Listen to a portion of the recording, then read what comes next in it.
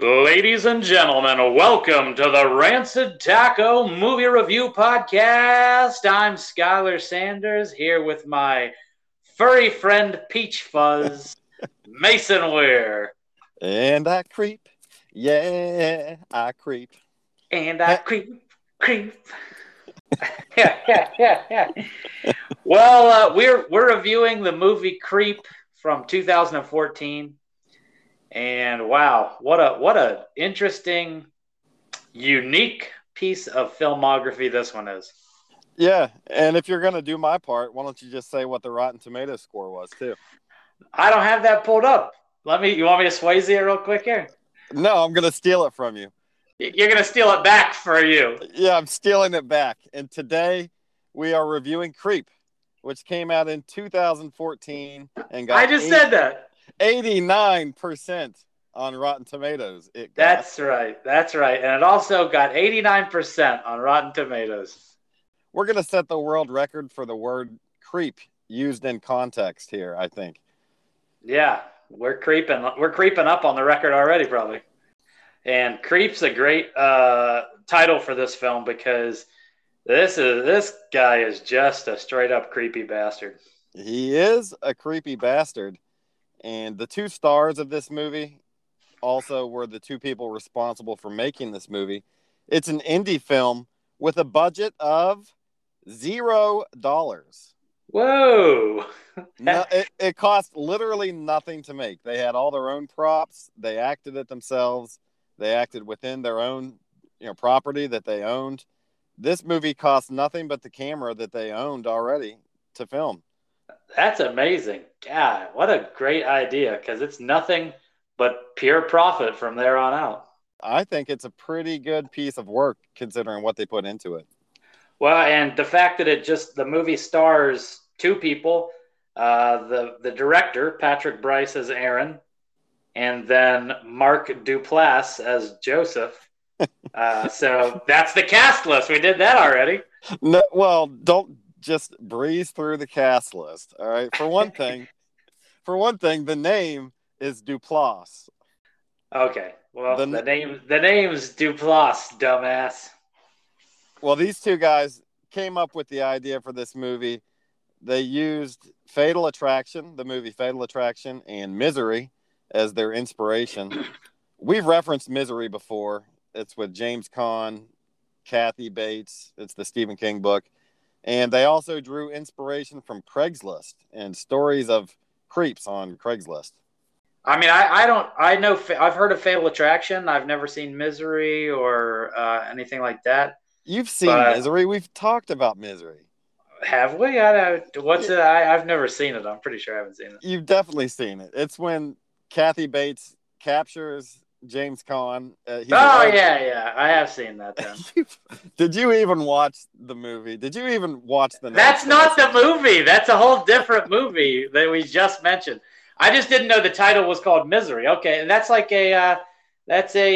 what's his name? Novel from Stephen King. Stephen King. Yeah, it's a Stephen King novel. Yep. See, I know shit. Good. You're keeping up. Barely. You're barely keeping up the first 2 minutes in this podcast here. I already did the cast list and your job at the beginning in explaining all that stuff. So I'm way ahead. I'm going to take a break from here on out. You're losing the podcast because of you're overstepping on my toes here with this. I'm taking the lead and I'm shooting the shot. This is Mamba mentality right now. All right, Kobe. Well, we're going to go through this cast list with a fine-tooth comb here. So you mentioned Patrick Brice. He's the director. He plays a man named Aaron in this movie. He also directed the films Corporate Animals and The Overnight, as well as a couple other ones. Never seen those. I don't know anything about this guy, and I don't think he's truly hit it big yet. Nope, nope. I don't know anything about him. And yeah, Mark Duplass, however, Yeah, Mark Duplass is a different story. I knew yeah, him from everything that he had been in previously, I think. I really had only recognized him from The League. He plays a character in The League, which is a pretty funny television show about fantasy football, which we're heavily involved in fantasy football, and so we've seen some of that stuff, and that's probably a good time to mention. Me and you squared off, Come on. and me and Come you on. squared off in the league this week, and who won that battle? Yeah, you raised your record against me all time from what, 2-12 to now 3-12, something like that. I always play you tough. That's just my one thing of the year that I like to do. Yeah, well, good job. You did beat me in the regular season fantasy football, bringing your win total up to 4 or 5. So good job. I have 4 or 5 league Yeah. championships under my belt, but yeah. Well, I just want to ask one question. I hope you didn't throw out that red carpet. Do you still have the red carpet? Because I may need it at the end of this year. It's still around. I know you paid a pretty penny for that carpet, so it's not getting tossed away anytime soon. Okay. Anyway, you've gotten us completely off track. Yeah. Anyway, Mark Duplass. The only other movie I wanted to mention that I liked him in was a film called The Lazarus Project, also starring one of my favorite actors, Emil Hirsch, and I forget the guy. Oh, Brian Cox. If you remember him from Mm. Planet of the Apes, he's in that as Emil Hirsch's father.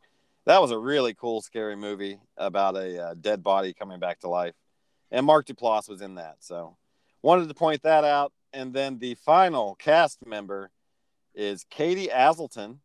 She's not What? on. She's not on the screen. But dude, you just had to stretch the cast list out. Like we had a Yeah. good, nice, Yep. quick cast list that was done. It's still She's quick. not in the movie. She's a voice. All right. Well, she is the voice of Angela, but it's important to note that she played Jenny in The League and is Duplass's real life wife. Okay. I know you really needed to know that, and now you do. Right. Thank God. So with that, that's the cast. It's a 3-man show, a 2-man and a voice show, Okay. and we can move on and become a couple of creeps. And I creep, yeah, I creep. So Creep begins with an introduction to videographer Aaron.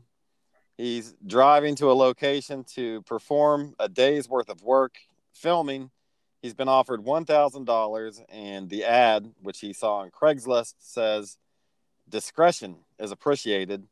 He remarks whatever that means, which if you saw an ad that said discretion appreciated, maybe that would be the first red flag. Yeah.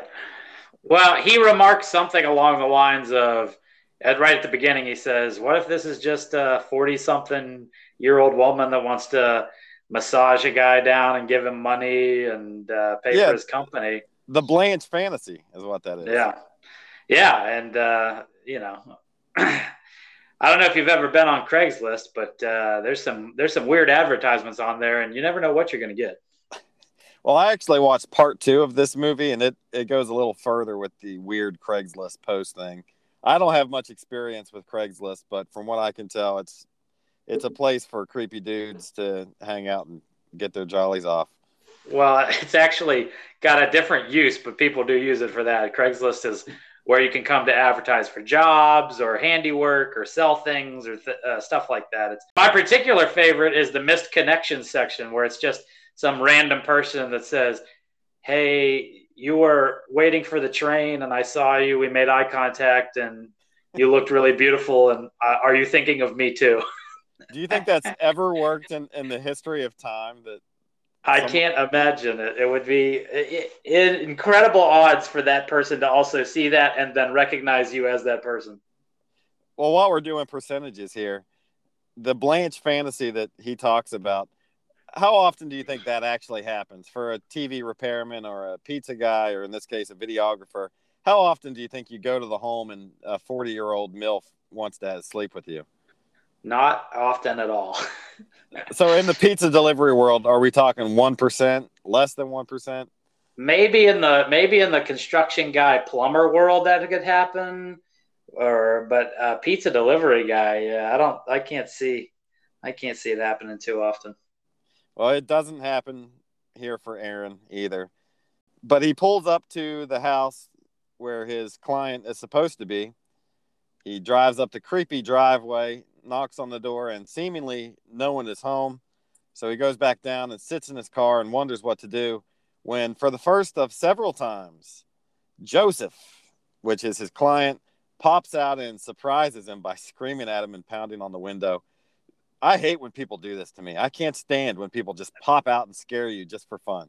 Oh no, that's the only thing that'll make the in any scary movie. That's the only thing that ever gets me to jump or show anything is when things jump out at you or people scream or jump out all of a sudden. And I hate it too because I'm jumpy as hell. Anybody who's ever tried to scare me knows I'm the easiest person to scare. If you stand around a corner and jump, I'm so reactionary that if I stand around the corner and jump and scream and yell at you and you scream back, I'll jump again. Well, you fit right in with Aaron in this one because I think Joseph goes 6 for 6 or 5 for 5 in jump scares. Every single time, Aaron screams like a girl when Joseph scares him. And he lets out some real screams too. That's good. So one of the things I want you to take note of here is if you put yourself in Aaron's shoes, right? We can assume that he needs the money. And $1,000 a day for a freelance videographer is no small amount. That's a good amount of money. So that's a huge amount of money, yeah. At what point, as we're walking through his journey here, at what point is it going to be enough for you to say, all right, I'm quitting on this job, forget the money? Yeah, it depends on how much I would have needed the money and also how much I would have seriously felt in danger because the guy's giving off creep, weird vibes the whole time. So he should have known. He knows, and he should have known pretty quickly something's not right about this dude. But he doesn't seem dangerous, really. No, and you got to assume that he really did need the money. They remark on it later in the script. So when we get to that point where where you would say, "All right, that's enough," just let me know because I'd like to know what that would be. Yeah. Okay. That's a good thing to think about because I definitely thought about it throughout the movie. So here with this introduction to Joseph now, he tells Aaron that he is a cancer survivor who now has a brain tumor, and the brain tumor is inoperable, and so he's going to die within the next few months. I think he says 6 months to live or something like that. So the assignment for Aaron is Joseph wants him to record a video for his wife and unborn child in the event of his impending death. Which is going to be a strange assignment for any videographer to begin with. But this guy, Joseph, has such a smiley, laughy, friendly sort of appeal to him that if it was me, I would be just like, yeah, okay, all right, let's just do it, and I'll weather through the weird shit, and I'll get paid. Well, I like that Joseph is dressed like a theater director the whole time. His getup is like Charlie from the Dayman episode of Always Sunny. He's wearing all black with the black hat. Yeah, very strange. Is that how all directors dress? I've known a few that dressed like that. Few directors dress like that, but not all of them. No. I didn't know if that was like industry code that maybe you're supposed to dress that way when you're leading an acting troupe or something. Well, it's typical for back of the house people to dress in all black so you can't see them. So that's pretty common. So that might be one of the reasons why people in the theater, in that department of the theater, dress like that, but not typically of the director. But he is overly enthusiastic and friendly with Aaron. And something about this, I know you work in a public service environment, and so do I. And we come across a lot of people daily that we hadn't met previously. And I'm always way more creeped out by the overly friendly people that make the prolonged eye contact. I hate that. I would much rather people look at their shoes and not talk to me than be like this guy, just staring you in the eyes. I hate it. Yeah, that sounds a little antisocial, but I think I agree with you. Like, I don't want somebody that doesn't won't address me, but I also don't want somebody that's overly friendly like this guy is.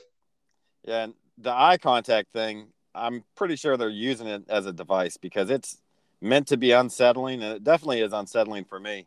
I think Duplass, Mark Duplass here as this. Well, we don't know him as a psycho, but it's a scary movie. It's scary movie time, so we can know that assume. he's a We can creep. You assume. can Yeah, assume he's the creep, yeah. and I think he does a good job with it. But here at the beginning, he pays Aaron up front, and he says, "There, now that you're paid, you're no longer my employee, but now we're friends, and let's take this journey together." Yeah, and even when he gets out of the car, he says, "Let's just get this out of the way because by the end of the day, it's not going to be weird or awkward at all." And he comes over and just gives him a big hug, and he's like, "Yeah, there you go. That's nice. You have such a friendly, trustworthy face," or something along that. So after Aaron agrees to take this assignment, they start their first video, which is Tubby time. Yeah. He says, "Come upstairs. We need to get in the bath." And Aaron is a little bit surprised by this, but he follows him upstairs. And Joseph is already taking his clothes off. You can see his pubes protruding up through his pants. He's getting ready to get naked and get in the tub. And for me, if I'm Aaron, right here is the biggest red flag. Anyone that's willing to get naked in front of me within 2 minutes of meeting me, not for sexual purposes, it becomes weird. No matter what they say, it becomes weird then. Well, it becomes weird, but because he didn't address it beforehand. He should address it and be like, okay, here's my idea, and is it okay if I do this or that? But no, he just starts taking his clothes off, and and Aaron is like, oh, all right, well, excuse me, and he's like, no, come on in, it's fine. He's like, we're gonna get a lot deeper than this. Don't worry. Yeah, what would you take out of that? How much deeper can you get? Yeah, I mean, I don't know. Like, nudity's not a big deal, and for me or whatever, it's like if I was filming a movie and the guy wanted to be nuded, and I'd be like, well, whatever. Okay, you want to be naked, I'll film you. It's not a big deal for me. But the fact that it was never discussed beforehand is what would throw me and make me go, okay, no, we need to talk about this first. Yeah, well, he doesn't. Aaron goes along with it. He's like, okay, I understand this video is for your son, so let's do it. And they get into the bath. Well, not they. Joseph gets into the bath. And this is so weird. He's pretending to hold an invisible sun. He's like pouring water over this, non-physical body. He's making faces. He's making baby noises with it. You could interpret this as really sweet. If the guy's dying and he's making a video for his unborn son and having this experience that he's probably never going to get to have, you could say it's sweet, but sure, in actuality, it's just creepy and weird. Well, but it is sweet. Like if this was really the situation, it's sort of a sweet little thing that he wants to do for his kid. It's definitely odd, but sweet, Yeah, it is. Like his intentions seem pretty pure at this point.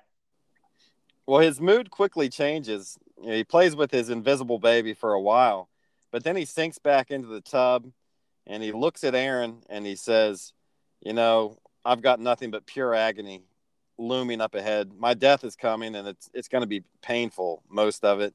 And maybe it would be better if I just ended it all. And so he sinks down into the tub and he's seemingly about to drown himself, which freaks out Aaron. And it looks like maybe he's dead or unconscious. And then he pops out of the water and scares Aaron for the second time and apologizes for his weird sense of humor. Yeah. He's like, oh, it was just getting a bit serious there. And I thought I should do something to break the serious up. Tubby time's supposed to be fun, So it's another red flag. This is just an absolute series of red flags with this guy, where just an amalgamation of how many red flags can Aaron ignore before he says, fuck this, I'm out of here. Yeah, and it's really all about the money. How much can you put up with for $1,000 is what it comes down to, and how much do you need $1,000? Yeah. So to break the tension of the bath scene, they agree to go outside together. Joseph tells Aaron to grab a jacket because it's kind of cold outside. So he walks down to the closet by the front door, opens the closet, and he's surprised by a wolf mask that's hanging in there. It was kind of a jump scare the way they had this mask hanging there. I don't know if Joseph actually meant to scare him with it, but he definitely did. Yeah, well, Aaron, this is another moment where Aaron screams like a girl and just opens the door and sees the wolf and goes, ah! The mask is pretty scary, though, isn't it? It's a pretty frightening, gruesome mask, yeah. I would be proud to wear this mask at Halloween. Very impressive. Yeah. But the mask is called Peach Fuzz. Joseph named it that. He puts it on. He does a funny little dance and song about the wolf. Well, he says it's something that him and his dad used to do. His dad created this character called Peach Fuzz, and he dances, and basically he wears the mask, but he says, I'm real scary, but I'm just friendly like a little rabbit, and everything's going to be okay because I'd be a great friend. And it's so creepy because the wolf looks really not friendly and intimidating. Well, he's definitely having some fun with it and having fun with Aaron. I think you can tell at this point he's getting off on fucking with Aaron every chance he gets. But he still maintains a sense of genuine care. So you really still are not sure whether he's actually intentionally doing this or if he's just a socially inept person. Yeah, if he's just a weird creep of a dude. Yeah. But the two of them go outside. They drive to a place called the Heart Rock. And Aaron has no knowledge of this place, so Joseph fills him in. He says that there is a part of the water nearby. It's like a river nearby. And the water there supposedly has healing qualities. So his idea is to go out there and take a swim in this ocean or this river and hopefully heal his brain tumor. Yeah, so it's going to be like a little hike through the woods. And yeah, and he has a whole backstory. That's the interesting thing is he has this whole backstory set up that him and his wife met this lady that runs a taco truck, and she called it the Agua de la Corazon or something, which is translates to the miracle water of the heart or something. He sells it. He sells it well. That's what I'm saying. Yeah, he definitely put in the work for this story. So they go deep into the woods, as you said, and Joseph, once they're pretty far in, he runs away from Aaron, and he does this several times. He just sprints away from him, so you're kind of wondering, what the hell? Where'd he go? Why did he do that? And that part of it's strange, but then he just pops out and scares him yet again. He said, oh, sorry, I just can't help myself. And Aaron screams again. Yeah. And this is probably the point where I would seriously consider being done with this. It's the third scare that did it for you, or the runaway, or what? The runaway and come back and scare you. And then the stuff he says afterwards, he's like, yeah, you should have seen your face. It was like you wanted to kill me. He's like, but what you just experienced there was a near-death experience. That's what it's like for me every day, living knowing I'm going to die. Pretty extraordinary, huh? It's just like I'd have been probably 80% done with this at that point. Yeah, he mentions to Aaron, he said, man, you should have seen your face. You look like you're ready to kill me. I can see that you've got some murder in your heart. But he paints it as a good thing, like Aaron is finally reaching his potential almost. There's a little peach fuzz inside you yet. Oh, and something important to mention is he also asks him, is he at peace with everyone? I can't remember what it was, but he says, I've got an X. And he goes, an axe? You've got an axe? And he's like, no, an X. Like, he's like, oh, I thought you meant like an axe to grind or something. And they mentioned there was an axe in the front yard, and he mentions, oh, yeah, I got an axe. It's in the front yard. Yeah, he's like, I saw it. And he goes, yeah, did you? He's like, let me ask you something. Be honest. Did you think that when you saw that axe, there was a little part of you that thought I was going to kill you with it? And he goes, well, yeah, but, I didn't know you or anything. He's like, you did think that? Oh, man, that's crazy. Anyway. It is kind of crazy because if you're Aaron and you're taking this Craigslist job and you see an axe in a tree outside the house, that would go through everyone's head. I would think 100% of the time you'd say, man, This guy's got an axe just sitting in a tree. He might kill me with it. Yeah. If you're from that type of area, though, like, I mean, I grew up out in the woods where, axes were just laying around out and about. It looked like it was in a chopping position or something. So I wouldn't have probably thought too much of it.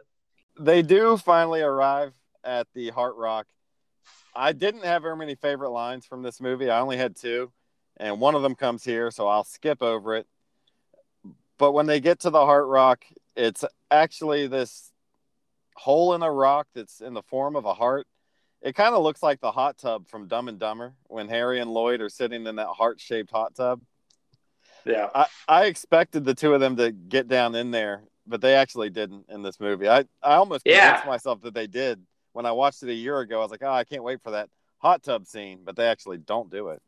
Yeah, I kept thinking that he was going to go down and like dip himself in the heart shape with the water at the bottom, but they don't really do that.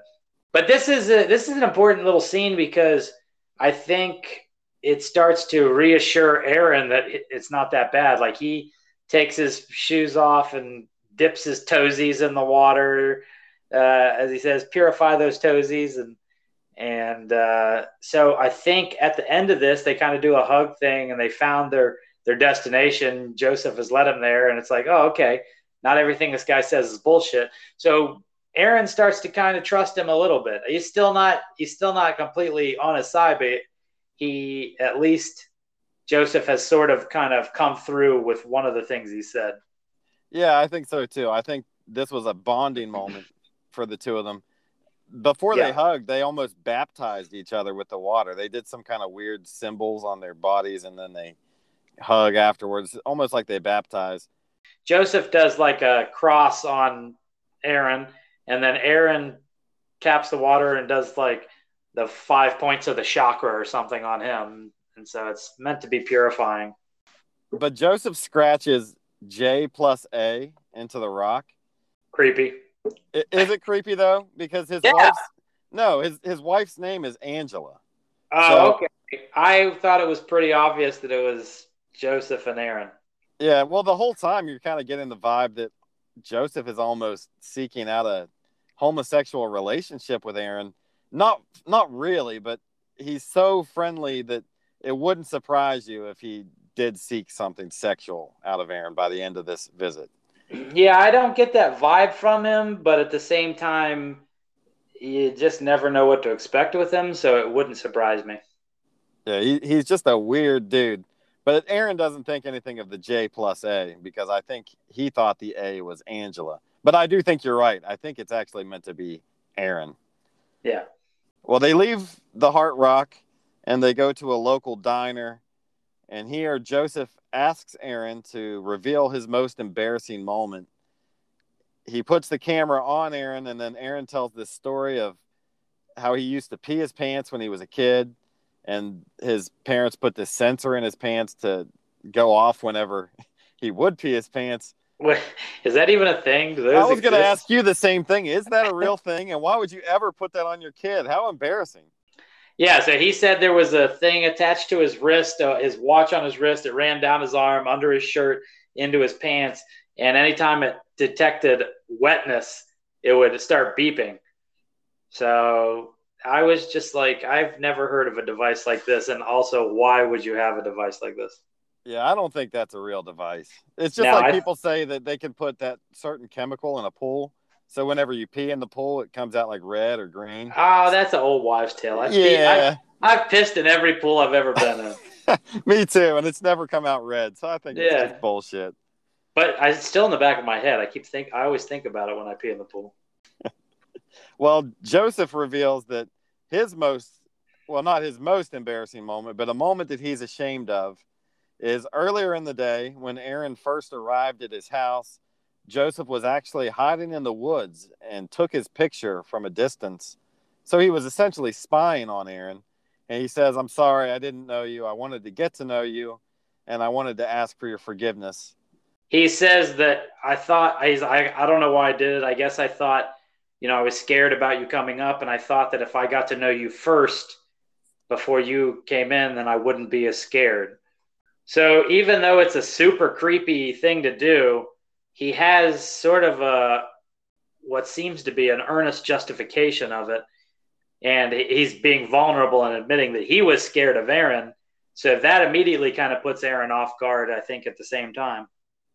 Well, for me, we talked about it earlier. This is the moment that I would leave. Whenever he says I was spying on you when you came up and showed you pictures, he had taken pictures of Aaron when Aaron was walking up his steps. That's when I would go, because at this point, you've already got the money. You've recorded him doing the bath time, doing the heart rock thing, and you've done a full day's work. I don't think it needs to go any further if you're, the employee, Aaron here. Yeah, I could justify leaving at this point, but damn, Joseph seems just like a lost soul that needs a friend. And I think that's kind of what keeps Aaron around, is the fact that he seems so innocent and friendly. And even though he's misguided and strange and doesn't understand boundaries at all, there's still something in Aaron that makes him say, this guy is not actually a bad person. Yeah, he still trusts Joseph in a way. So the two of them now go back to Joseph's house. And Aaron says, all right, man, I'm done for the night. I'm going to head back into town and sleep in the hotel. But Joseph insists that Aaron stays and has a whiskey with him. And it takes a few minutes, but he eventually does talk Aaron into staying and having a drink. Now, here's where I would have insisted on leaving. Yeah, this is the fatal mistake. Yeah, the fatal mistake. Don't go up there and have a drink. There's nothing good's going to happen at that point. Just, it's dark. The day's over. You've done your job. Just be like, insist upon leaving at this point. And I think a lot of this movie is riding on the fact that this character keeps doing the wrong thing. And we, as the audience member, in that classic horror film sense, are all questioning, what are you doing? Get out of there. Go. No, don't go back. Just leave. Yep. But he doesn't see it from the audience point of view. He sees it from Aaron's point of view. So he decides one whiskey, all right, and that's enough. Yeah, I think Aaron is a decidedly good guy to the point where it's detrimental. I always tell my wife, she is such a nice person that if she sees someone broken down on the side of the road, she'll stop with a car full of kids and try to help them out. And I'm like, listen, you're going to get yourself killed one day. Stop being so damn nice to everybody and just try to survive your life. Yeah. Well, I mean, that's just being a friendly, good person. That's actually, we need more of that. But I could understand you as the father of your children, the husband of your wife, don't want her doing that. But, she's probably not in a bunch of danger doing that. I've read way too many serial killer stories, and the number one thing they use No, stop right there. No. Stop right there. You've read way too many serial killer stories. Ted Bundy got all of his victims by someone stopping to help him. So just, mind your business and don't help people unless you know them. Yeah, fuck your neighbor. Don't help your neighbor. Yeah, fuck your neighbor. Let's put the serial killer industry out of business is what I'm trying to do. Well, I'm just saying it's probably the chances of it happening are not that high, but I guess if you want to be absolutely safe, definitely don't stop and help out. Yep. Well, you, Aaron, and my wife, all with the same thought process here. would have fallen victim to Joseph in a heartbeat. Yep. Aaron goes up and has a drink with Joseph. While they're drinking, Joseph gets Aaron to admit fully here that he does have money problems. And I think this is why Aaron stays as long as he does, is because he truly does need the money. I mean, we don't have to know his whole backstory to know that if he's a freelance videographer, the guy's not rich. He's probably just barely getting by. Freelance work is tough. Yeah, and if you're searching for work on Craigslist, you probably need money. So Aaron says, I'm doing okay, but Joseph sees right through it. He says he wants to give him even more money, and so he's kind of tithing Aaron to him financially. And now he opens up and tells Aaron a very disturbing story. And the story goes, I'll kind of put it in a nutshell, but he says that he was on his computer one day and it seemed very slow. So he opened up his browser history and found a bunch of animal porn on there. And since he and his wife were the only people that used the computer, he knew that his wife had been looking at animal porn. So he didn't bring it up to her. And instead, he brought her up to the cabin, which is where he's telling the story to Aaron, is in this cabin. Mm-hmm. And he says he told his wife he had to go down into town to do some work. But actually what he did was he went down and he bought the Peach Fuzz mask from a thrift store. And then he snuck back into his house, broke into the window, and raped his wife while dressed as Peach Fuzz, the wolf. Yeah. And this is when Aaron was trying to leave. He takes the one shot and he gets a short, quick cut of Joseph's final assummation for his son, and he's like, all right, well, it's time to leave, and I'm just gonna go. And then really quick, Joseph goes, I lied to you. And that's when he comes over and makes him turn off the camera, but we still have the audio, and he tells the story. And that's to me where it really starts to turn into something where it's like, oh, this guy's desperate to get him to stay. He's really trying to keep him around. Well, the raping his wife story. Now, well, yeah. Obviously, after he tells that story, I think even Joseph is ready to get out of there at that point. I think the way he's telling the story, he's implying that his wife didn't know it was him. But I'm thinking 100% of the time you would know it was your husband. Yeah, as soon as you saw his penis, at least. I assume she's seen his penis plenty of times, so that would be a real familiar penis. But also, I wanted to point out a discrepancy in his story. He says at the end of it, when we were finished, I left her tied up. And then when I came back the next morning, she acted like nothing had happened. And right there alone, if he left her tied up, she would have still been tied up the next morning when he got there. So unless she escaped it, who knows how well he tied her up? Unless she escaped it, right? But if Aaron was listening closely to the details, he would probably be able to pick up that this was a bullshit story. Yeah, he could question it right there for sure. But rather than question it, Aaron finally does what any normal person would do, and he quickly wraps up the interview, and he's in a big rush to leave, and he's looking for his keys. He can't find his keys. It's obvious, to us as the audience, it's obvious to everybody that Joseph has hidden them in an effort to keep Aaron there. Yeah. And he even says something stupid. He says, don't look for your keys. It's dark right now, and it's dark in this house. But tomorrow, this house will be flooded with light. Yeah, tomorrow this house will light switches you can just turn on. There's lights on in there. Tomorrow, this house will be flooded with natural light. We'll find them. He's like, just stay here. You're over 0.5, whatever, 0.05. So if you get stopped, you're going to get a DUI. It's like, this is a pretty obvious ploy to keep him there. But if you're Aaron in this spot, you're in severe danger, but all your cards are I'm in danger. Yeah, you're probably thinking in your head, I'm in danger. I'm in danger. But Joseph hasn't fully revealed all his cards here, and neither has Aaron. So they both on the surface have to play along like everything's okay. But they both know what's really teeming under the surface, and that is that Aaron is in severe danger at this point. Yeah. If nothing else, he's being trapped against his will. And he's dealing with a very psychotic person that's actually quite twisted. So in a one-on-one scenario like this, you have to start thinking about physicality and fighting and what would happen in a confrontation. And I couldn't help but notice here, with the camera set on the table and the two of them on screen at the same time, Aaron is about a foot taller than Joseph. I mean, he's considerably taller than Joseph. Yeah. But he's definitely comes off as like a sissy type of dude. He doesn't seem like a tough guy. No, he's not a tough guy. He is a smart guy, though, and we'll get to his plan to escape this after the break.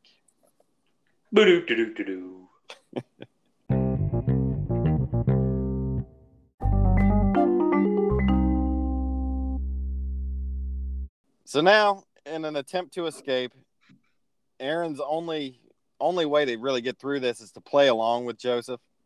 So he offers him another whiskey, as he calls it. Let's have a couple of whiskeys. Two guys having whiskeys. And Aaron prepares them. And you can see he's got his back turned to the camera, and he's obviously tampering with the drink. Mm-hmm.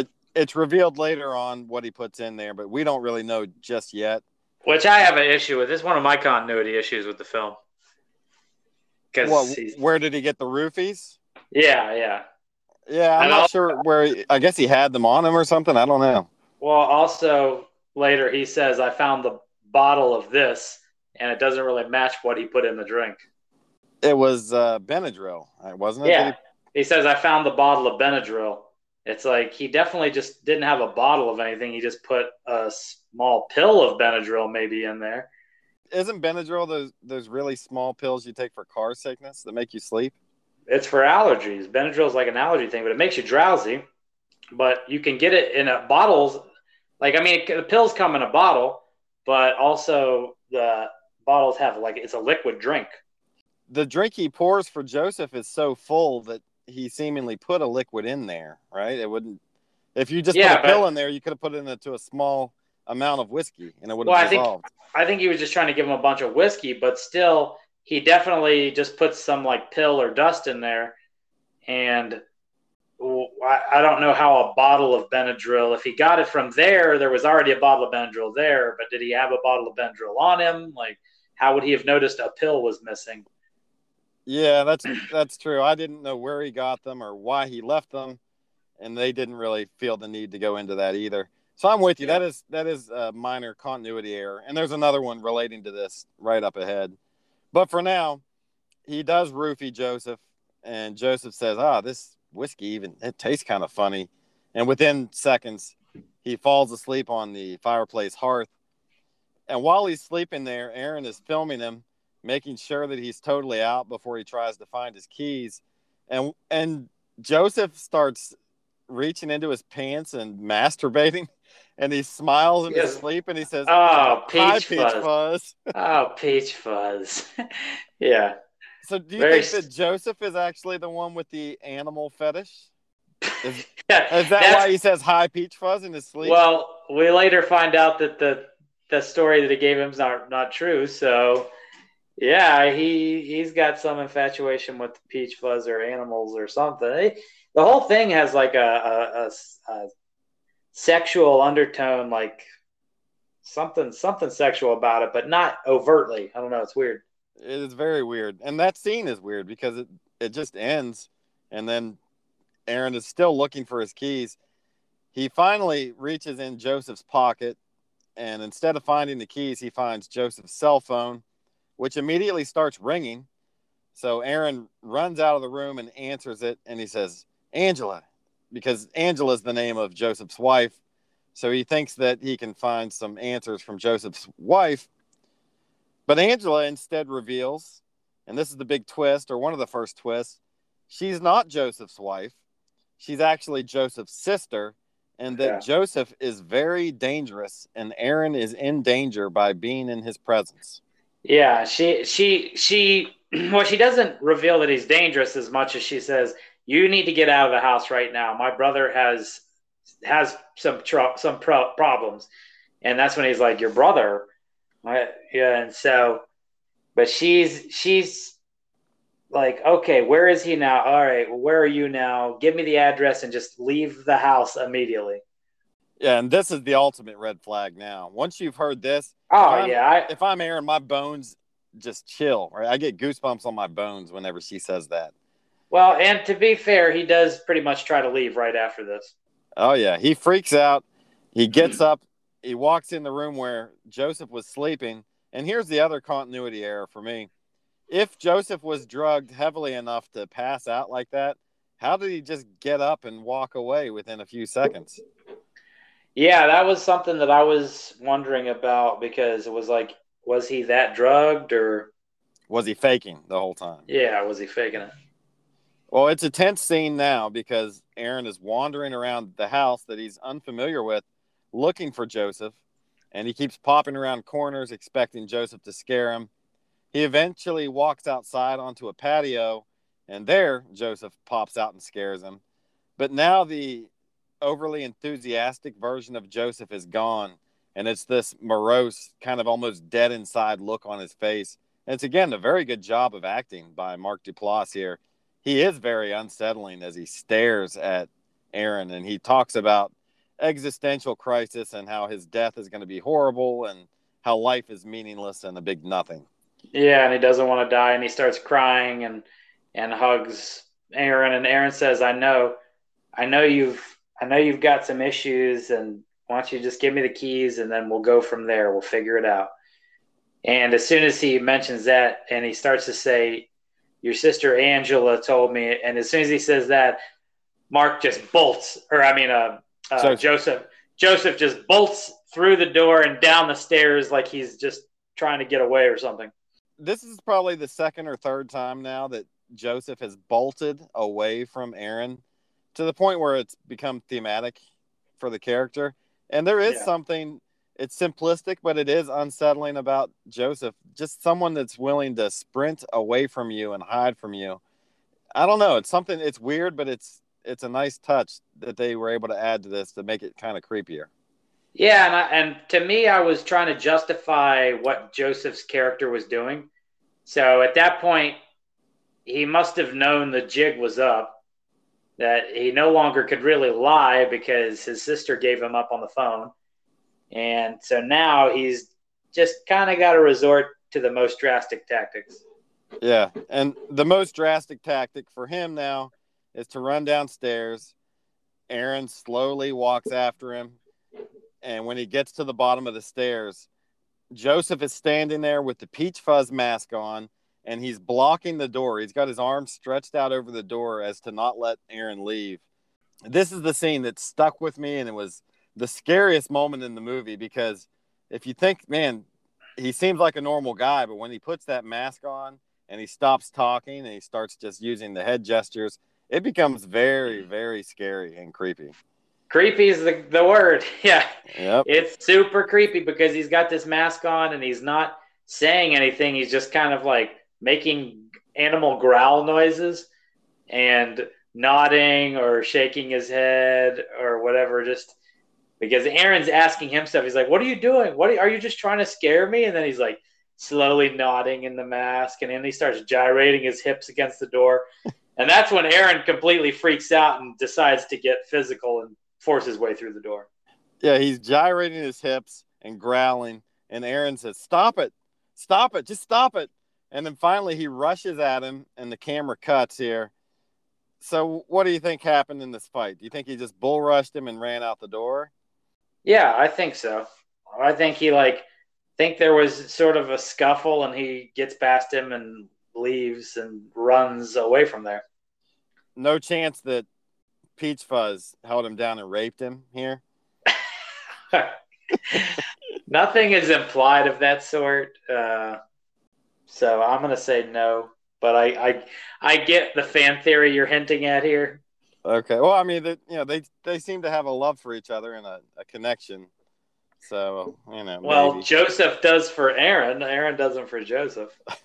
All right. I'm not even going to try. It's not much of a theory, really. No, yeah, that'd be a hard one to prove. There's nothing that points to that. Well, once the camera cuts, Joseph is dragging these two bags of, well, it looks like it could be trash, but specifically, I think you're meant to think that it's body parts in these bags, and he's digging a grave. So it's a little MacGuffin for the audience there. You think, oh, God, Joseph killed Aaron, and now he's disposing of the body.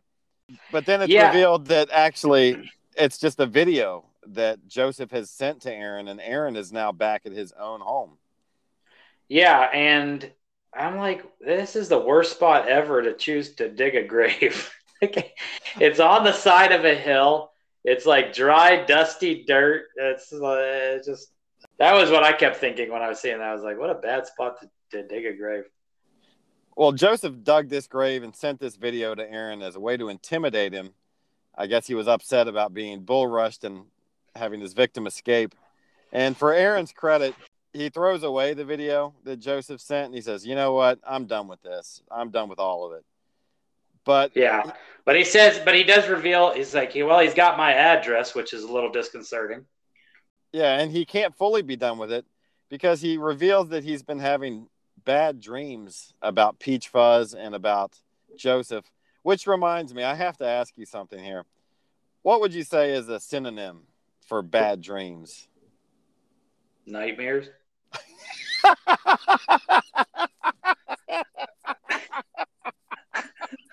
Yes.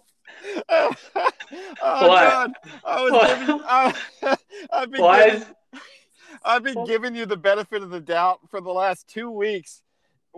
Every time I'm editing these last couple podcasts, and every time the word nightmares comes up, you keep saying nightmares. How nightmares? do you think this word is spelled? It is it's night it's nightmares. It's not Nightmare. nightmares. No, Not Nightmare on Elm Street. yeah, It's just the way I pronounce it, okay? Potato. It's a nightmare. No, it's a nightmare. No, it's a nightmare. Oh, Nightmare so on Elm funny. Street. This was the defining moment. I was like, all right, if he says nightmare. I can't believe you set me up like this. Oh, it was so great. This is horrible. You fell right into it. It's nightmare season on Halloween for Sky. Nightmare. Yeah, I say nightmare. Fuck you. I'm not changing how I say it. I say nightmare. You mispronounce every fucking actor in every fucking movie we do, and you're going to set me up? This is just a projection because you're angry that you mispronounce all these actors' names. Nightmare is a common word. It's not a name. It's just a word. Nightmare. Nightmare. Mayor. Yeah, I need it. I just say it like a hillbilly. Nightmare. That's such bullshit. I quit. It was so fun. Turn the podcast off. I'm done. No, I actually, we might be done because that was my magnum opus right there. I just got you so good. You fell right into it. You just showed you just projected your biggest weakness. Like, I don't ever fucking harp on you for fucking up every one of these actors' names, and you're gonna set me a trap for a nightmare because I say nightmare. I did, and I am, and I did. That's right. That's pretty fucking low. I hope you feel real good. I'm pretty happy about it, yeah. No, you're not. You hurt. You hurt inside. I'm sorry. Well, speaking of sorry, Aaron is having some nightmares about Joseph and Peach Fuzz. And I guess here's where I got the idea that the two of them were in a hot tub, because that's what Aaron dreams about, is the two of them are in this hot tub. But instead, Joseph is wearing the Peach Fuzz mask, and he is wearing a baby Peach Fuzz mask. So he's a baby wolf, and Joseph is the papa wolf, and they're swimming in a pool of blood in his dream. Yeah, and it's a callback to the scene where he was given his pretend son a bath in the tubby. Yeah, they were doing tubby time and the heart rock at the same time in this dream. So Aaron can't fully let it go because it's still haunting his dreams and nightmares. Anyway. Listen, I'm gonna do some research on this. How to pronounce nightmare, like a horse, like a exactly bear? Like that. Yeah, just like a horse. Nightmare pronunciation. I can't believe you're even Googling this. I think it's probably a common pronunciation. That's how I've always heard it said. Nightmare. Nightmare on Elm Street. Yeah. No, it's not. Pronunciation.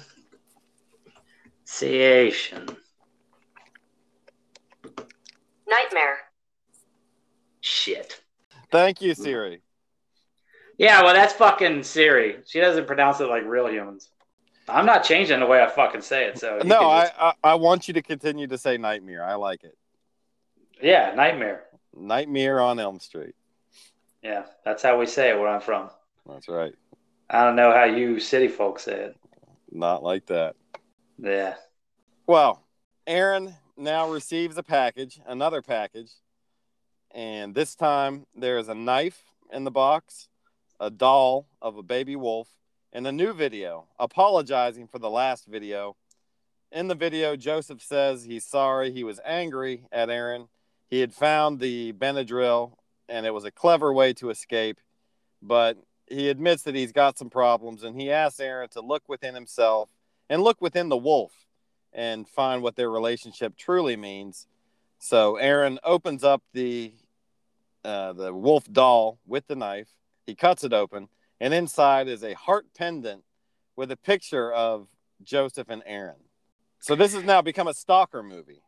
Yeah, well, it's now become obvious that Joseph is going to continue bothering him. He's not going to let him go. It's not like he's just okay, it's all over with and done with. Joseph still wants to continue whatever this weird relationship was. What's your take on stalkers and stalking? Because to me, that is one of the scariest things that a person can do to another person. It's one of the easiest ways that you could ruin someone's life. Sure. Yeah, it's extreme harassment. It's not only extreme harassment, but it's just so frightening. I mean, of course, it's extreme harassment, but it's this unending amount of fright because even when they're not actively stalking you, it's the fear of them watching you or knowing your whereabouts. Yeah, yeah. Never escapes you. The fear that they're always around. Yeah, it's like because he even calls the cops and tells them about this, and the cops are like, "Well, what can we do? You don't know his name. You don't know if that's his real name. You don't know his last name. You don't know where he lives. What are the cops going to do?" He's like, "Can you come and take fingerprints or something?" It's like, no, this is not CSI. These are like local cops. So they're not going to dedicate an inordinate amount of money to helping because the other person hasn't really done anything worthy of being arrested. Yeah, he hasn't broken really any law. He just sent him some weird shit in the mail. Yeah, I don't think in real life, I'm not sure that there's anything that the police could do. They obviously can't send someone out to stake out every house of someone who claims they're being stalked or harassed. So in this case, without any real evidence, I think Aaron truly would be on his own, and he is here. Yeah. So as the audience now, we see Joseph has set up a camera while he's sleeping, and he's awakened by loud noises outside. He jumps out of bed. He turns on all the lights. He gets the knife that Joseph had sent him. He starts yelling out around the house, telling the intruder or what he thinks is an intruder that he's armed and ready to fight. Not very convincing here from Joseph. But as the audience, and we're looking from the camera's point of view, we can actually see Joseph standing there on the other side of the door stalking Aaron. Yeah, that's super creepy. But also, creepy. It's just like, how did he not notice it? He walked around to that side. I don't know. The way the house is set up, I guess he walks around because he doesn't come back through this door, but he grabs the camera, so there must be a way around it. And he kind of notices when Joseph leaves the window. So he said, "What was that?" And then he goes and chases him around, which is another point in the movie where I'm just like, what are you doing? Don't chase the scary person down the dark alley, okay? Well, they shot this scene in the suburbs, and so there were other houses all around. Would have been way creepier if it was in an isolated setting. If Aaron had lived, say, out in the boonies, way creepier to be being stalked where there's no neighbors, no lights, no street lights. So they missed an opportunity there. But with a budget of $0, I'm not going to hold it against them. Yeah. But also, if you're ever being stalked, don't yell out to your stalker, "Hey, I'm armed," because you're just giving away your location. Let it be known I have a knife. He says that, and I'm just like, well, maybe next time if you're going to incite fear, let them know that you have a gun, maybe, or something. I don't know. Yeah. Make it scarier than a knife. That the stalker could be like, "Oh, he's only got a knife. Sweet, I've got a gun." Well, he does walk outside looking for the stalker. He finds some trash overturned, so he chalks the entire thing up to being raccoons, and he goes home and goes back to sleep. But then we see the camera lifted up, and seemingly Joseph is holding the camera and watching a sleeping Aaron, and then he cuts off a lock of his hair while he's asleep. That's creepy. And I know you think that's creepy because you have an aversion to people watching you while you sleep. Oh, definitely. We talked about this last year for The Witch and Hereditary and everything. All those scenes when someone's asleep and then there's just this shadowy figure standing over them. That's super creepy to me. Yeah. So a few days later now, Aaron had thought that everything was cool. He chalked the previous incident up to the raccoon, so he thought everything was over. But now he finds another DVD on his window ledge, which had been broken into from the outside. So feeling very unsafe, he pops the video in, and again, it's Joseph. He expresses anger and heartbreak because he found the gifts that he gave Aaron in the trash.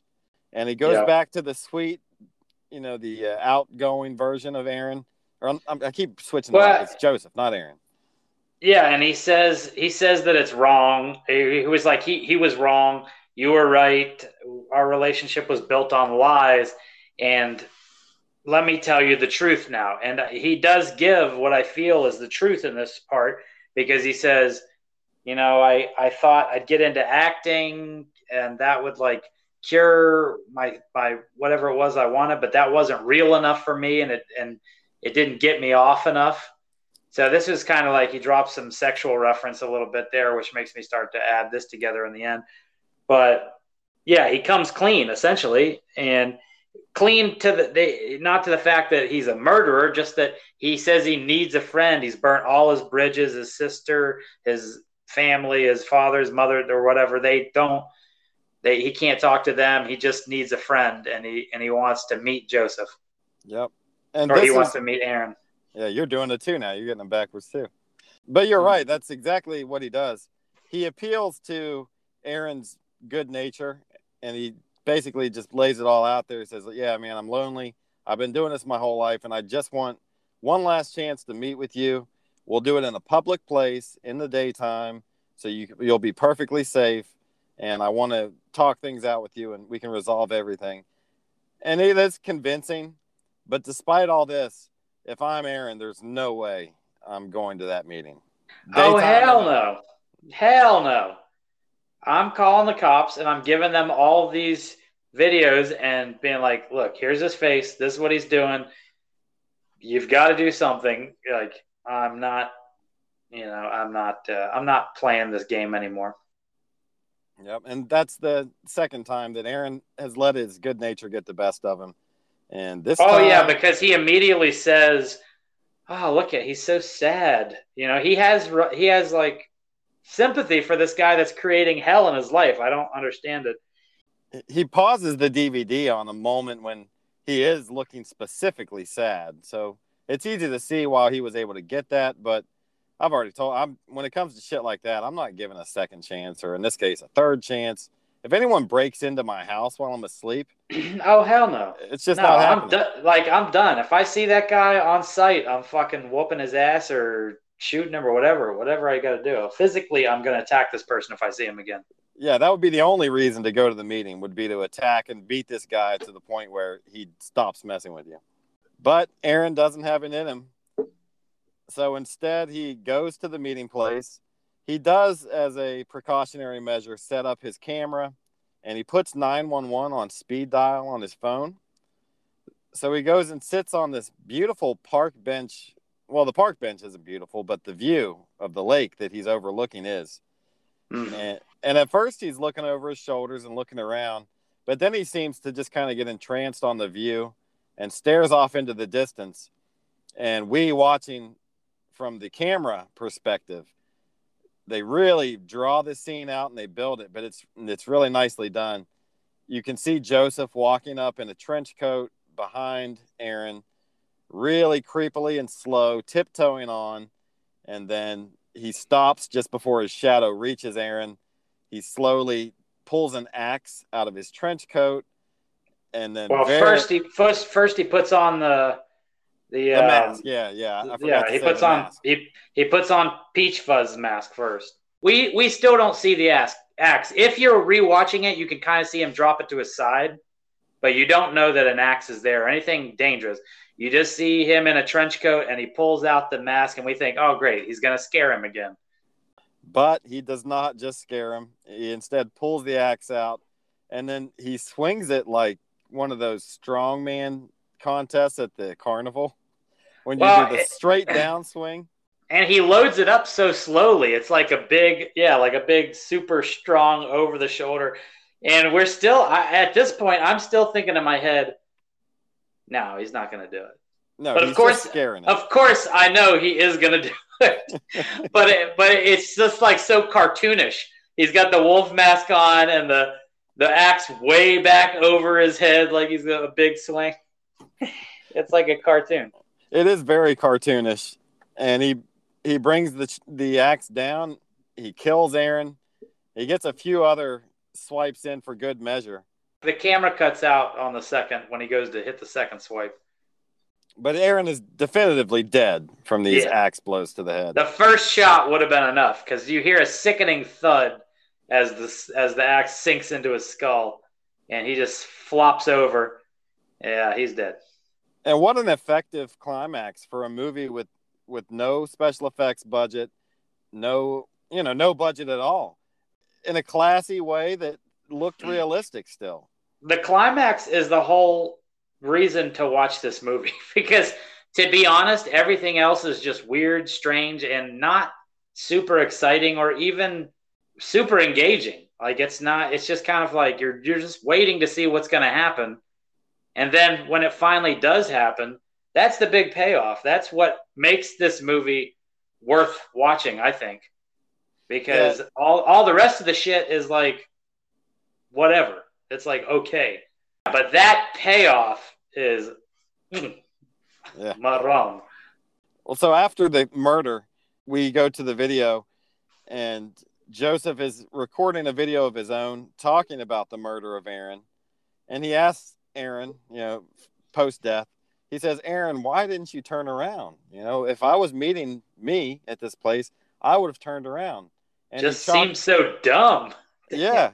And he chalks it up to, he says, I don't think you're dumb. I don't think you're a bad person. In fact, I think you're a good person. I think you're the best person. And you believed me and you trusted me. And because of that, that makes you my favorite victim. And then he puts the DVD of Aaron's death. All. Yeah, favorite victim of them all. And he places the tape of Aaron next to dozens of other tapes. So it's kind of revealed here that Joseph is a serial killer and has done this many other times. And even while he's going to place the disc up in his library, we hear him on the phone talking and setting up his next meeting. Yeah, so it's $1,000, and you pretty much just got to bring yourself and your camera, and that's it. Yep. And so he's setting up his next meeting with somebody else, and then he opens his little cabinet, and he has all these home videos between DVDs and VHS that are labeled with people's names, and then this one is Aaron with a heart, and he puts it up there. Yeah, do you think he really loved Aaron the most, or do you think he's just saying that? You think he says about all his victims? I feel like because Aaron's the main character of the story that, yes, we should believe that he's the greatest of them all. But who knows?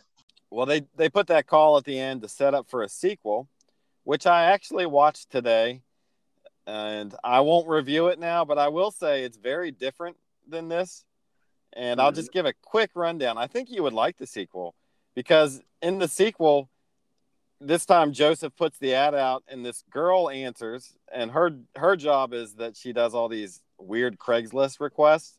So she goes to someone else and like pretends to be their daddy and diaper fantasies and all these weird things. So when she gets up to Joseph's house, he admits that he's a serial killer who has lost his edge and that he wants to film his final days before his suicide. And she goes completely along with it and feeds into his insanity and matches his insanity throughout the whole movie. She's like, oh, that's cool. Let's talk about it. This will be great content. So it's a very strange take on the movie. She's almost as bad as him. Well, that sounds interesting. It sounds worth a watch at least. It was worth a watch. And probably not a review, but I think you may have liked that one better than you even liked this first one. If you even liked the first one. Yeah. I mean, when I first watched it, I was just like, whoa, what the fuck am I watching? Like I didn't even know what to say. I was just like, okay, it's pretty unexciting through the majority of the film. It's just weird. And because it's weird, it's entertaining. So it does keep you entertained in the sense that you want to know what's going to happen next, but it doesn't exactly keep you entertained in the sense that there's exciting stuff going on. So the film's pretty boring, to be honest, until the end. And then at the end, it pays off tenfold. Like I don't know if I can agree with boring, but on a second watch after seeing it the first time, I would agree with that because you've already, learned all the twists and you know what the end game is. So it's just like, yeah, when are we going to get there? But the build-up was that's pretty nice the first time, I thought. yeah, but that's my problem with the beginning is I knew what was coming throughout the whole film, and it was not like a twist. The ending wasn't a twist. The payoff at the ending was the fact that it gave you exactly what you thought you were going to get. So I think that was the big payoff. Like we didn't know exactly how we were going to get there, but we knew we were going to get there. And the way that he does it in the end is with the axe just at the end. And in broad daylight, they're in a park. There's houses up on the hills all around. And I'm thinking, how did nobody see this? Like, you wouldn't expect that area to be where you got killed out in a public setting like that. And he just comes out and sticks an axe in his head and ends it right like that. Yeah. Well, our grades will probably reflect a mediocre score. And this is a mediocre movie. But when you consider the amount of money and effort that went into making this, I think you have to show some respect to the directors just for that, just for the level of creativity. Yeah, the creativity and the originality do make it a cut above what it probably should be. I think that, and they're even like pioneering on a genre called mumblecore, I believe. What? Yeah, they call it mumblecore, which is like improvised mumble like dialogue horror or mumble horror, whatever they but these guys this movie was one of the first of its kind that sort of did that, and then some other movies started to do it after that. And so they didn't write down their lines. Is that what you're saying? They just kind of improvised the scenes. The entirety of the movie is improvised. Yeah, well, that's kind of neat. Well, you can tell these guys are probably pretty deep friends in real life. The two of them. I mean, it's just the two of them that made this movie as buddies. And Mark Duplass, if nothing else, is already famous. So the way I envision this going down is the two of them got together and they're like, hey, man, let's take a month off of filming our real projects and just make this movie and see how it does. And that's probably how it came about. And they made a bunch of money off of it. And it did, in that sense, it pioneered sort of something that apparently other movies have done since this. And they also were doing something similar to that in another genre before the horror stuff. So this is something that they were had been workshopping in this style they've been trying to do, and it plays. It makes a movie that's not great, but it's certainly entertaining. Like it entertained me, I guess, throughout the whole thing. The comparison I would make is if you're a career minor league baseball player and you hit 250 in the minors your whole life, but then one day you get called up to the bigs in September and you just randomly hit a home run, a solo shot in a meaningless game. Yeah. But then you never get back. Then you get sent back down. Yeah. So no one will remember you and you didn't achieve anything that hasn't been achieved before. But the fact that you weren't expected to do anything and then you just came through there. I like that. I respect that. Yeah. And that's probably the big reason I wanted to film or review this movie, is just because I would like to imagine how fun it was for these two to make it, and any amount of success has to be viewed as an achievement for them. Yeah, well, it's definitely different. It's different than anything else we've reviewed for sure. And I'm glad that you came out the end there and claimed this for your movie, because I did not claim it. I specifically said, no, you said this is why my movie. Well, you just said this is why you wanted to do this movie.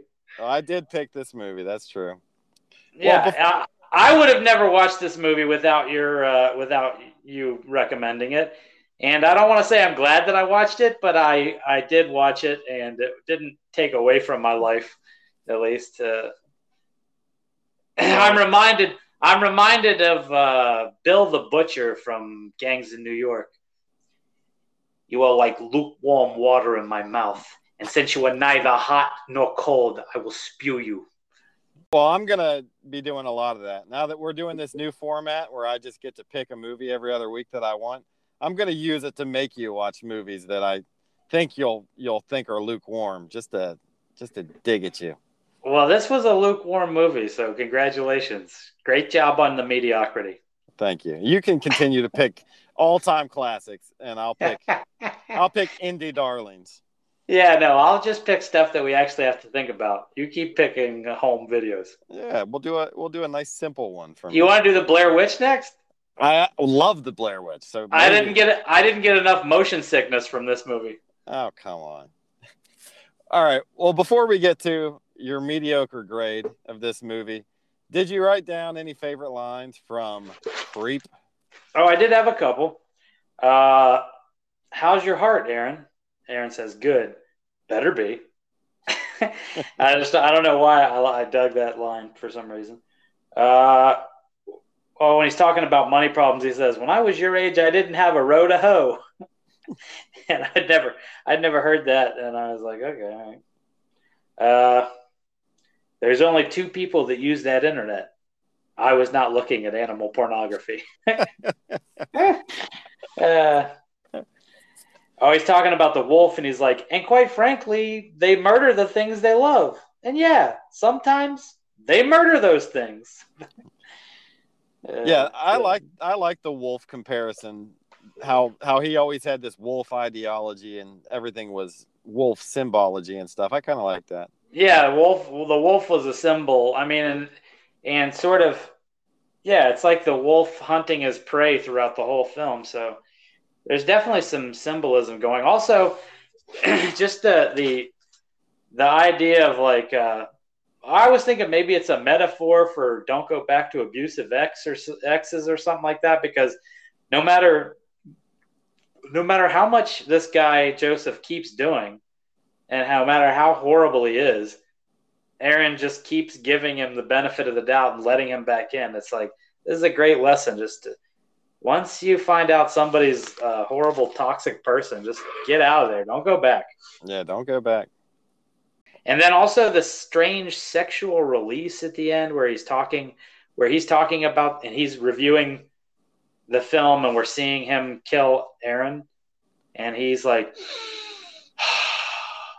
breathing deeply, and he seems much more calm and relaxed, and it seems like he finally got his rocks off. Oh yeah, that's a real common thing among serial killers. A lot of killers masturbate to thoughts of their kills, and they'll only kill again whenever it's not enough anymore. Like they need new spank bank stuff, so they'll go kill again. That I've done a lot of research over serial killers in my life, and that's a very common thing. They actually get off from it. Man, yeah. Might I suggest just some like BDSM or something like that? If you're trying to get your jollies, there's people out there that'll do it that you don't have to kill. Yeah, you don't have to kill. I'm with you. But did you have any other favorite lines? Nope, that's it. All right. Well, you had more than me, actually. I only had two this time. And the first one's not really a line. It's more of an exchange. It's when they're walking out to the Heart Rock, and Joseph says, "Healing waters, here we come." And Aaron looks and he sees the sewer pipeline thing sticking up out of the ground. He says, "It says sewer pipeline. It's shit water?" Yeah, shit water. And then Joseph says, "Well, it's something." Like he knows it's shit water, but he doesn't care. He's like, well, who cares? We're still getting in it. Yeah. So that was weird. They're going swimming in some healing sewage. And then the other one. Delicious. The other one, which is just kind of funny, he offers Aaron some food, and Aaron says no. And then they run up to the bathroom, and he starts taking his clothes off, and his pubes are hanging out of his skin-tight spandex. And then he says to Aaron, "Are you sure you're not hungry?" It's like, bro, if I wasn't hungry before I came up here and saw you mostly naked, then I'm still not hungry now. So I don't know why, but I thought it was funny that he offered him a sandwich while he's got his pubes hanging out. I did enjoy that. I was like, sure, you want a sandwich or something? Mid getting naked. Yeah. So that's it. Those are my only two favorite lines. Yeah, it was not packed with great dialogue, but it definitely, they were talking. They did talk quite a bit. They did talk throughout the whole movie. Well, then moving past our favorite lines, what kind of grade are we going to give Creep? Well, I assume you want me to go first. Yeah, go ahead. it's rewatchable because of its originality and because of the payoff at the end to me. So that makes it worth taking a second look.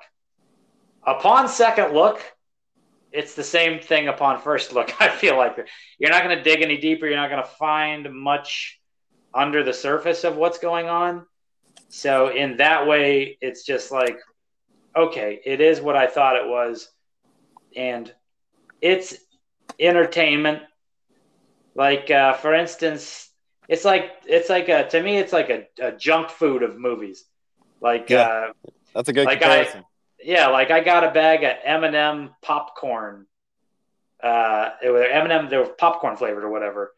Just because when I was leaving the soup or the market or whatever, the gas station, I saw it on the shelf and I was like, oh, I'm kind of hungry and this looks tasty. And I ate like half of it and was like, well, the chocolate is doing what it's supposed to do, but it doesn't really taste like popcorn and it's not really doing anything good for me.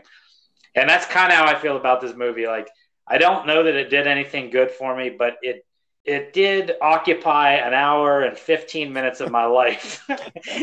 Hey, at least it was short. Sometimes that's what I'm saying. At least it was short, and sometimes that's just what you need.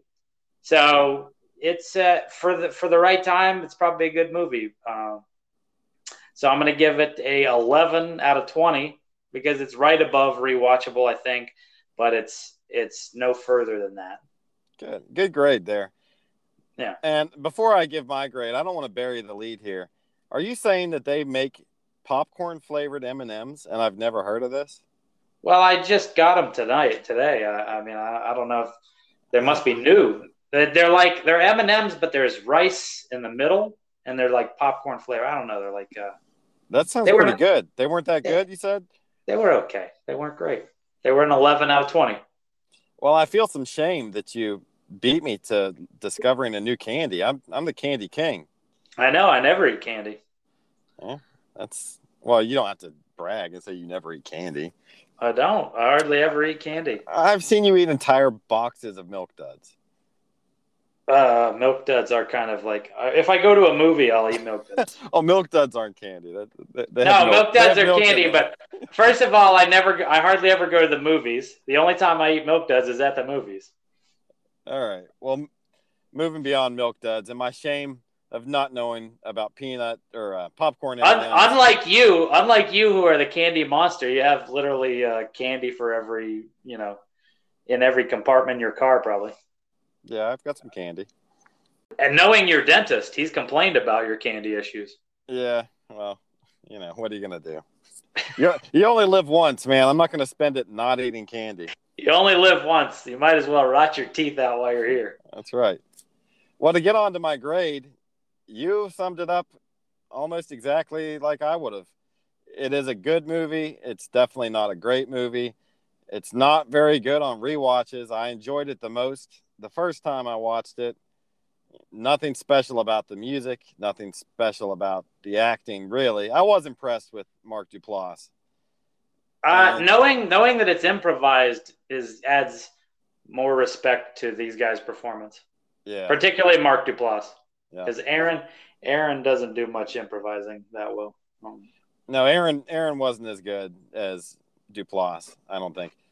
But as a film, and as a film that we're reviewing, I can't say that this movie is really going to score very highly. And I wrote down the same score that you did. It's rewatchable, but just barely. And it's an 11 out of 20 for me as well. Nice. Man, we've been on the same page with grades. We're going to have to mix it up. Yeah, well, I thought that you would hate this movie, but, it wasn't a horrible movie, and I think your grade was fair. Yeah, it's not a horrible movie, but it's not a great movie. So, yeah, I think it's right in the middle there. I think it's pretty accurate for both of us. But next week, we're not going to have a mediocre movie. Or are we? Oh, not to me. I mean, we're going to watch a childhood classic. Like, I shaped a good portion of my life after this film. And I rewatched it last night. And it's not It's not perfect, but it is fucking spectacular, I think. And it's called SLC Punk, and it's basically about some guys that are punkers in the late '80s in Salt Lake City, Utah. Whoa! Don't spoil the city. It's SLC. That's a common acronym for Salt Lake City. What did you think SLC stood for? Come on, it was funny. Give me a break here. It's funny. Fuck you. You don't get any breaks. You gave me a nightmare of a podcast. Don't be such a nightmare of a partner, or we won't have this. Jesus. How many times have you seen this movie? SLC Punk? Yeah, because I know we watched it on my couch falling asleep in the summer all the time. Yeah, I've probably seen it 5 to 10 times, if not more, but I haven't seen it in at least 15 years. The last time I watched it was in college, and I remember still liking it. And the whole time you didn't know SLC stood for Salt Lake City? Oh, come on. It was a joke. I knew it stood for Salt Lake City. Give me a break. Don't lie. It's not a joke. You're covering your tracks now. I'll fix it to where it doesn't seem like it wasn't a joke. Oh, congratulations. You can edit it out. Great. That's right. I hope you edit out my nightmare fucking mispronunciation of that word. No, they're all going in. All your worst nightmares are confirmed. Now I'm going to make it a nightmare of yours because I'm going to say nightmare every fucking podcast from here on out. How about you give SLC Punk a fair review? Let's not have a repeat of Natural Born Killers where you painted it as this Titanic-esque masterpiece when in fact you just have a lot of nostalgia toward the movie. So let's be fair. I painted it accurately. You had bias against it because it was my movie. No, that's See, look at this. This was your movie, and I graded it exactly the same as you graded it. No bias whatsoever. No, you expected me to give it a higher score, and I was the one that was unbiased and giving it I never said that. You. I never said I expected you to give it a higher score. Well, I'm sure you did, but I didn't. I always expect you to give it the score that I give it because that's the right score. Sometimes you deviate from that, though. Well, actually, we'll see because I do like SLC Punk, and I really like Devon Sawa, who is in this movie. Oh, yeah. Almost all my favorite movies from the 90s, so I think I'm going to enjoy this one. What was the one? Oh, we should do that one at some point. Final Destination. Final Destination. I feel like that's a movie right up your alley, huh? Oh, I love I own Final Destination. Yeah. He was also in Little Giants, and there was something else that I liked him into. I can't remember what it was. Oh, Casper. Well, yeah, Casper. I will say this movie is chock full of a bunch of really good lines. As far as the story goes, though, I don't. There's some really moving parts of the movie. And it's more of like a historical thing to like view the punk scene and what was going on during the punk rock era of the 1980s. So it's cool. It's cool in that way, but I don't know if the story connects so much. Like rewatching it, I kind of saw some things that I could point out flaws. Then in that case, next week will be SLC Punk. We'll say good night to Creep. And where should people email us? Email us at Rancid Taco Pop. Oh, fuck. You had it. Just email us at rancedtacopodcast@gmail.com. Yes. Email us at rantednightmares.com. And may your worst nightmares come true. Hey, and hail to your mother. Hey, you come from a place in the world where they call a creek a crick, okay? Don't fucking talk to me about mispronunciations. What do you say? What's on the ceiling? Plaster? No, it starts with an R. Oh, roof. Yeah, roof. Everywhere in fucking Webster County, they call it a roof. Yeah, well, I don't talk like that. I don't say a roof, rough a and crick. holler. So why are you fucking talking down about people that talk like that? You're not a man of the people, and that's your problem, Mason. I'm a man of the people. I'm a man of the people, and I stay true to my roots. Okay. Or you can stay true and wrong as long as you want. That's fine. Oh my God, you stay so wrong all the time. Whatever. Do the right thing and hail your mother. I'll never forgive you for this podcast. This is irreparable damages. Good. Finally, I definitely won this podcast. Then, if I put you on life tilt, I definitely. No, you didn't. You didn't win nothing. You just pissed me off. And hail mothers. And fuck you. All right, good. Then on that note, did you have anything else to add about? No, I never have anything to add, Creep! damn it. Creep! Yeah. And I creep. All right, let's get the fuck out of here. All right. I'm so pissed off. I could just steam through for the rest of this podcast. I don't even want to. I'm not even gonna say my exit line. Your exit line is literally goodbye. Yeah, I'm not gonna say it. You've burnt your last bridge, Mason Weir. All right. Well, then I'll say it for you. Thanks everybody for listening. Sweet dreams and good night. Sweet nightmares. Sweet nightmares and good night. Bye-bye, y'all. Bye-bye.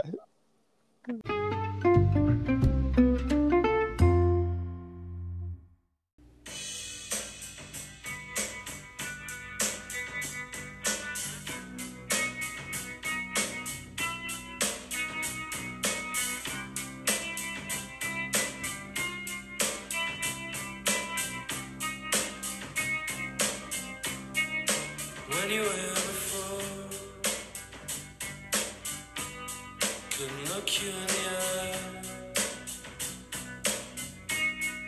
You're just like an angel. Your skin makes me cry. You float like a feather in a beautiful world. I wish I was special. You're so fucking special. But I'm a creep. I'm a what the hell am I doing